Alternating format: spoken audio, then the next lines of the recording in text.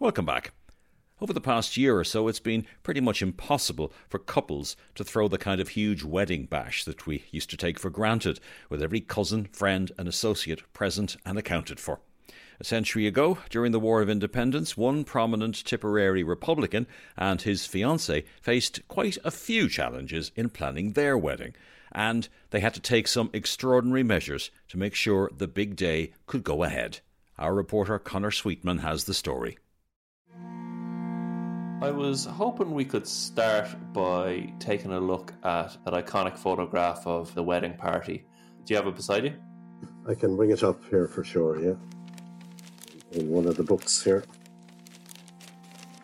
So I have the photo, yeah. So can you just describe what you're looking at there? Well, the photo we have here is the wedding photo of Dan Breen and Bridget Malone. And they're seated with their bridesmaid and best man behind them. The bridesmaid is Bridget Malone's sister Annie, and the best man is Sean Hogan, another one of the Tipperary Big Four. The two women are dressed in their finery with dresses they had made themselves with Celtic motif. But probably the most interesting aspect of this photo is the fact that there's an automatic pistol resting across the laps of the bride and groom. Mauser C96 pistol, which was a very effective weapon used by some of the Tipperary IRA at the time. In 1921, Ireland was in lockdown. The War of Independence had been raging for over 2 years. Government-imposed travel restrictions and curfews had become part of everyday life for Irish people. We think of this period as a time of revolution. We don't normally think about it as a time of romance. But one romance that did blossom was between Bridget Malone, a young Dublin woman, and Dan Breen, a Tipperary IRA gunman who at the time was one of the most wanted men in Ireland. So how did Ireland's most wanted rebel find the time to meet a girl, get engaged and organise a wedding, all under the nose of the Crown forces? I spoke to Tipperary historian Sean Hogan to find out about Breen and his bride-to-be. Well, Malones were a very interesting family, really, from Dublin. Bride's eldest brother, Willie, was in the Royal Dublin Fusiliers and serving with the British Army in France and was killed there in May 1915.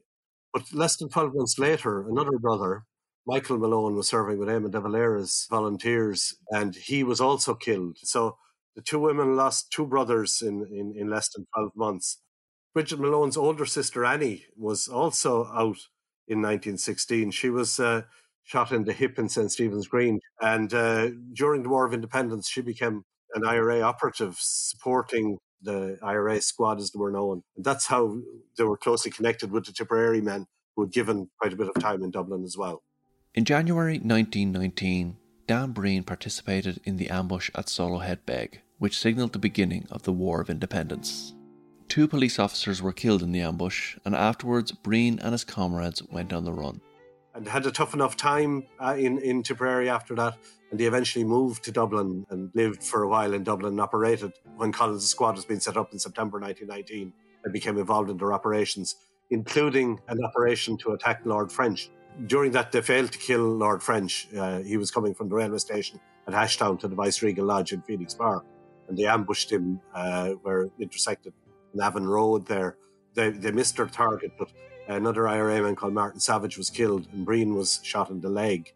And it was that event that was to bring him into contact with the Malones. In fact, they had to put him up on his bike and tow him back to Phibsborough, where he was treated by Dr. Ryan.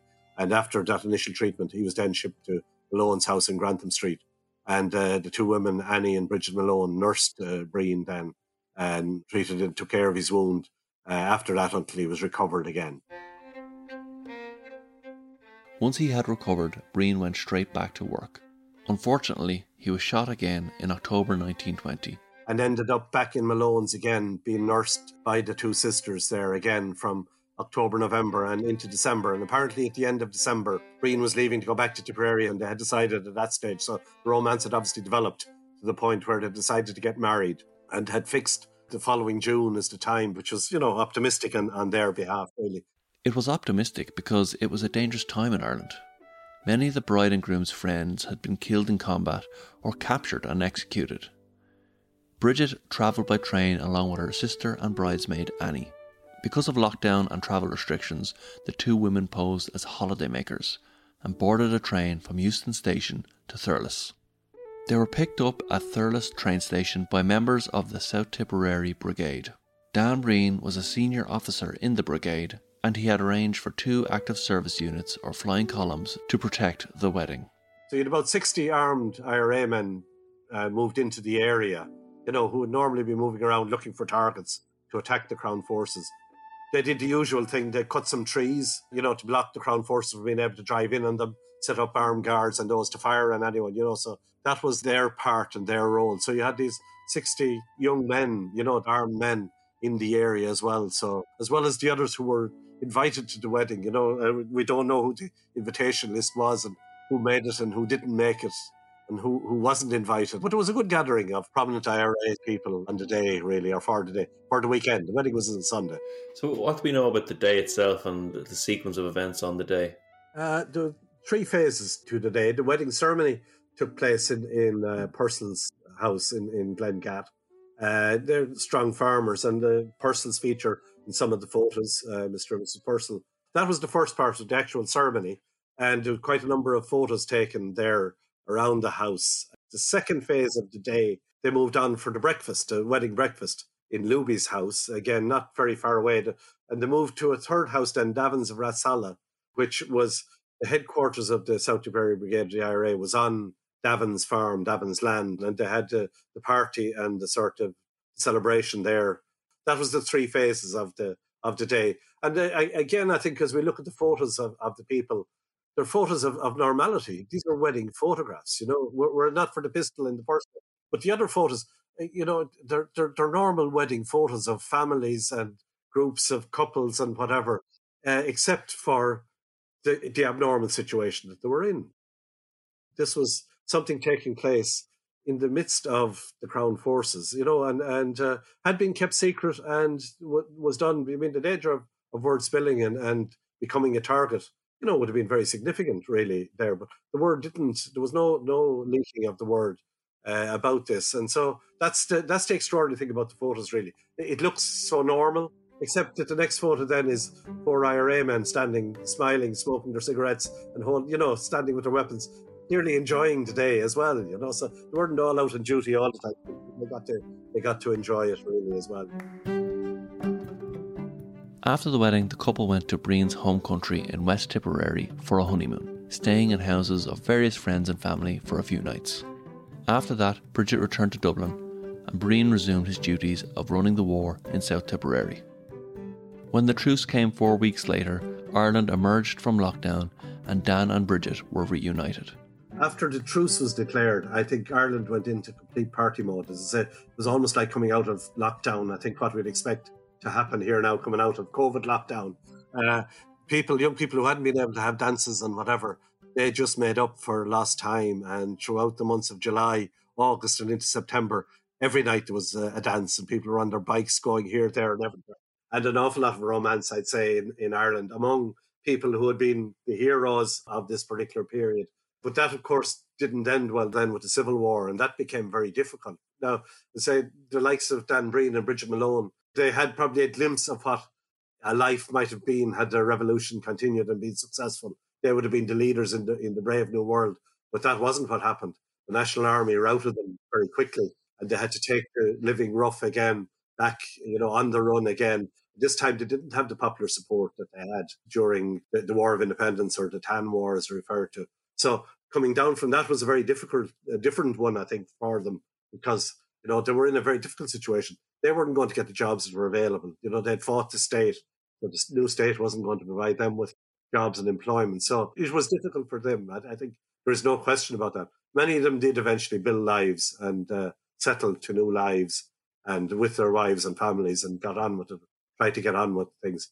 But I think we should not underestimate the difficulty that families had coming through and coming from those years of revolution. Those years of revolution took their toll on our cast of characters from the iconic wedding photograph. Annie Malone, the bridesmaid on the day, Bridget's sister, she went to America, stayed for a number of years till about 1927, but came back then and married a man who had been a National Army officer a man called Theo Fitzgerald, who became Lord Mayor of Dublin. And Sean Hogan, he married a woman called Christina Butler and had 3 sons, but he became separated from his wife and seemed to have great difficulty. And I think clearly the impact of the events he'd been involved in, were to be seen in his later life.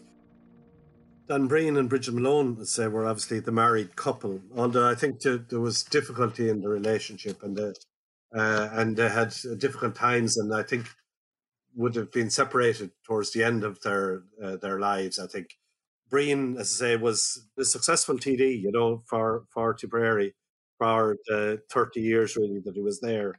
I think he died in 1969. Dan Breen died in December of 1969 and was buried in Donaghall in West Tipperary, where he comes from, his own home territory. Bridget Malone died, I think, in 1984, and she's buried also in Donaghall in the same graveyard as Dan Breen.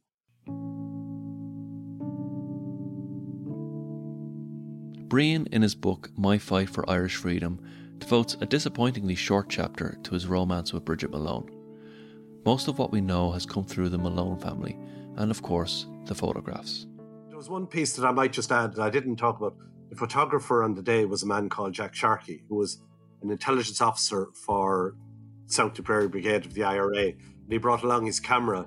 So it may not have been the wisest from, if the films had to fall into the hand of the Crown Forces. But his photos are contained in 2 albums in the Bureau of Military History, and they really are a wonderful record. Our historian Sean Hogan works with the group Tipperary in the Decade of Revolution. They're planning on running a series of events after we come out of lockdown later in the year. You can learn more about their work at tiprevolution.ie. Conor Sweetman was reporting there. He was talking to historian Sean Hogan about the romance of Dan Breen and Bridget Malone during the Irish War of Independence. Still to come on the show, I'll be joined by Rosita Sweetman to talk about the Irish women's liberation movement in the early 1970s. Stay with us.